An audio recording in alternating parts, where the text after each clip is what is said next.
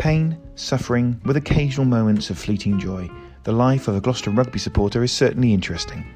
Join myself and a group of close friends as we discuss all things cherry and white, plus some of the wider issues facing rugby in Cherry Jam.